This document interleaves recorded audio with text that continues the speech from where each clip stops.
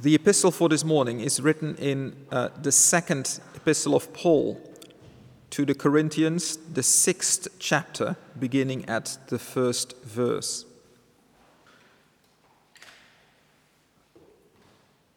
As God's fellow workers, we urge you not to receive God's grace in vain. For he says, "In the time of my favor I heard you, and in the day of salvation I helped you." I tell you, now is the time of God's favor. Now is the day of salvation. We put no stumbling block in anyone's path, so that our ministry will not be discredited. Rather, as servants of God, we commend ourselves in every way, in great endurance, in troubles, hardships, and distresses, in beatings, imprisonments, and riots, in hard work, sleepless nights, and hunger, in purity, understanding, patience, and kindness, in the Holy Spirit and in sincere love, in truthful speech and in the power of God, with weapons of righteousness in the right hand and in the left, through glory and dishonor, bad report and good report, genuine yet regarded as impostors, known yet regarded as unknown, dying and yet we live, beaten and yet not killed, sorrowful yet always rejoicing, poor yet making many rich, having nothing and yet possessing everything. We have spoken freely to you, Corinthians, and opened wide our hearts to you. We are not withholding our affection from you, but you are withholding yours from us. As a fair exchange, I speak as to my children. Open wide your hearts also. Here ends the epistle. The Gospel is written in St. Mark's Gospel, chapter 4, beginning at verse 35. That day, when evening came, Jesus said to his disciples, "Let us go over to the other side." Leaving the crowd behind, they took him along just as he was in the boat. There were also other boats with him. A furious squall came up, and the waves broke over the boat so that it was nearly swamped. Jesus was in the stern, sleeping on a cushion. The disciples woke him and said to him, "Teacher, don't you care if we drown?"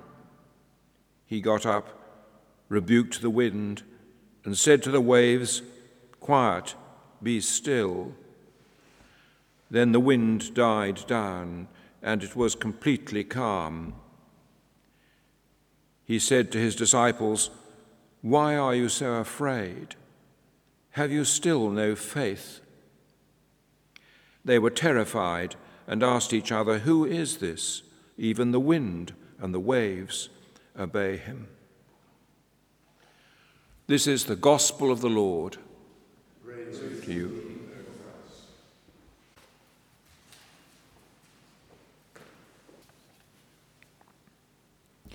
Shall we pray? Our Father in heaven, we pray that at this moment you will open our minds so that we may understand what you have to say to us,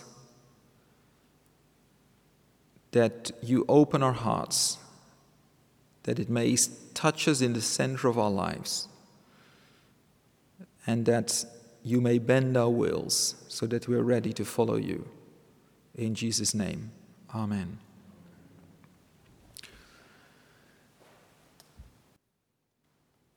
I would guess that most of us come from traditions where we mostly read the Bible in short bits. At least that's how I was raised and what I do most of the time. I read one or a couple of pieces, parts of Scripture every day, often even small bits with some explanation from a meditative book.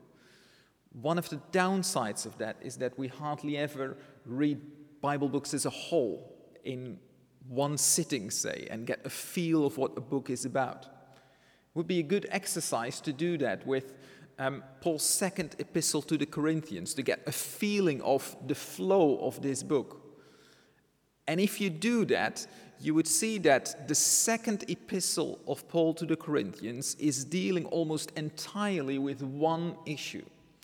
It's the issue that Paul is engaged in some sort of conflict with what he calls false apostles or super apostles. The 13 chapters of 2 Corinthians are all addressing these issues, actually with the exception of 2 other chapters, chapter 8 and 9, that are really important for our church now. They are about giving to the church, giving to the work of God. But all the other chapters are about Paul's conflict with these great apostles that have come after him in the church in Corinth and have been showing how great they are in proclaiming the gospel. They have great rhetoric skills, they have great experience, and they boast in who they are. And Paul is confronted with that and tries to answer that.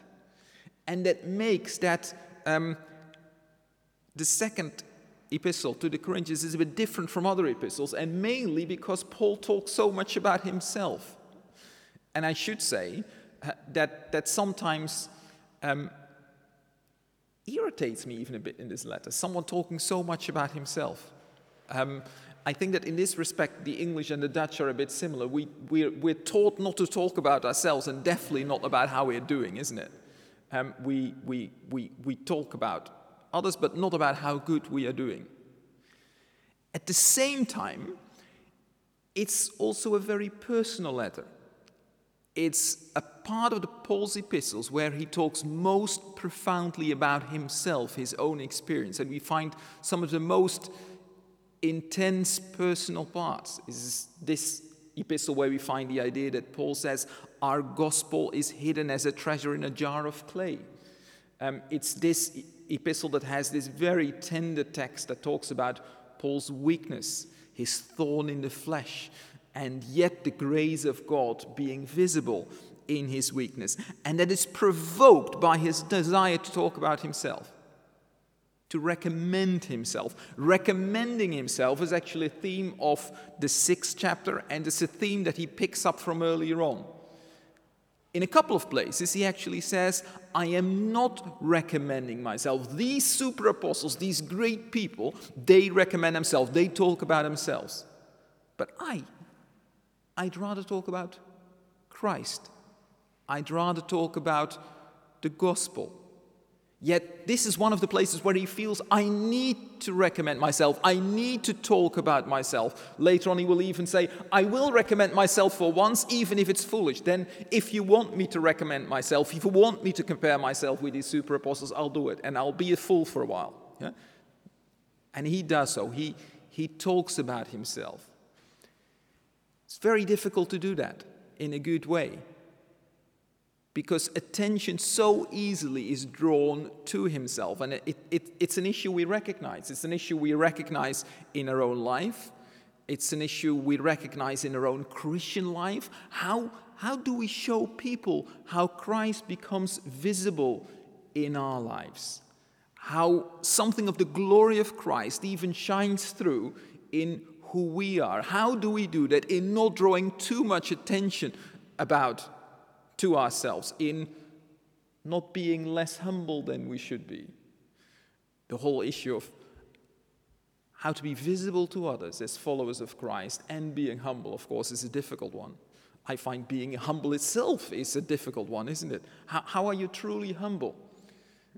C.S. Lewis says very perceptively somewhere, it is really difficult to be truly humble, because I myself, the moment I manage to be humble, I'm getting proud because of being humble.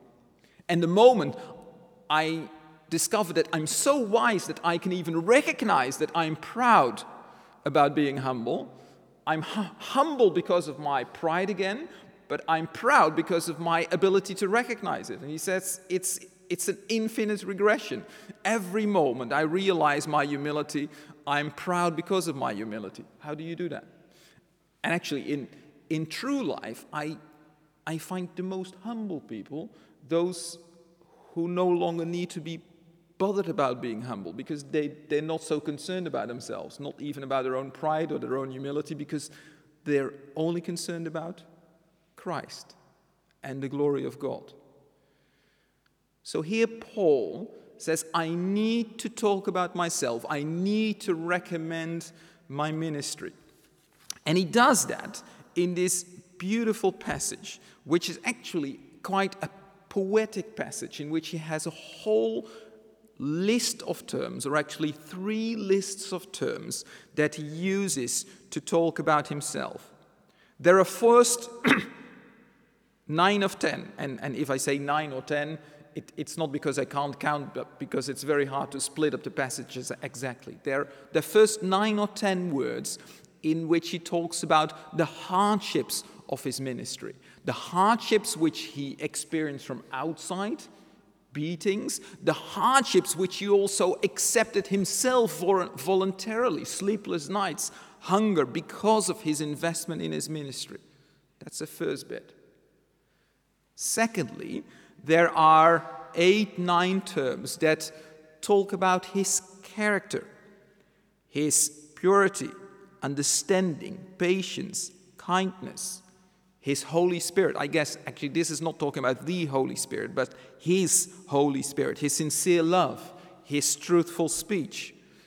He points to his character. Those are 2 main characteristics, isn't it? What he undergoes, what he experiences for the gospel, and his character. And that those things actually show, of course, why he should use words to recommend himself very sparsely, and why we should use words to recommend ourselves very sparsely. Because these things can only show themselves in reality. A character, you cannot describe your character indeed. You cannot raise your character by talking a lot about yourself. You can only show your character by having one, by developing one, by indeed showing true sincerity in what you do, purity of heart, willingness to suffer for Christ. And then he moves on to another set of terms, the third group here, and in this third group we see contrasts, we see paradoxes. Through glory and dishonor, bad report and good report, genuine yet impostors, known yet regarded as unknown. It's probably something like recognized by people. The authority of Paul, the ministry of Paul, is recognized by people, yet unrecognized.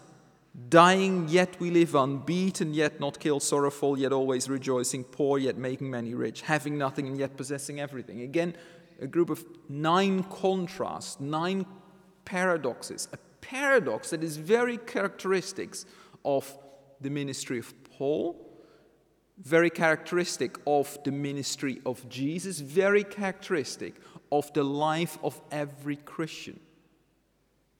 It is, if Paul wants to show his power, the only way he can truly show his power is in his weakness. Because, as I referred already to this other passage, is because Paul and his ministry are nothing more than a jar of clay that the treasure of the gospel becomes apparent.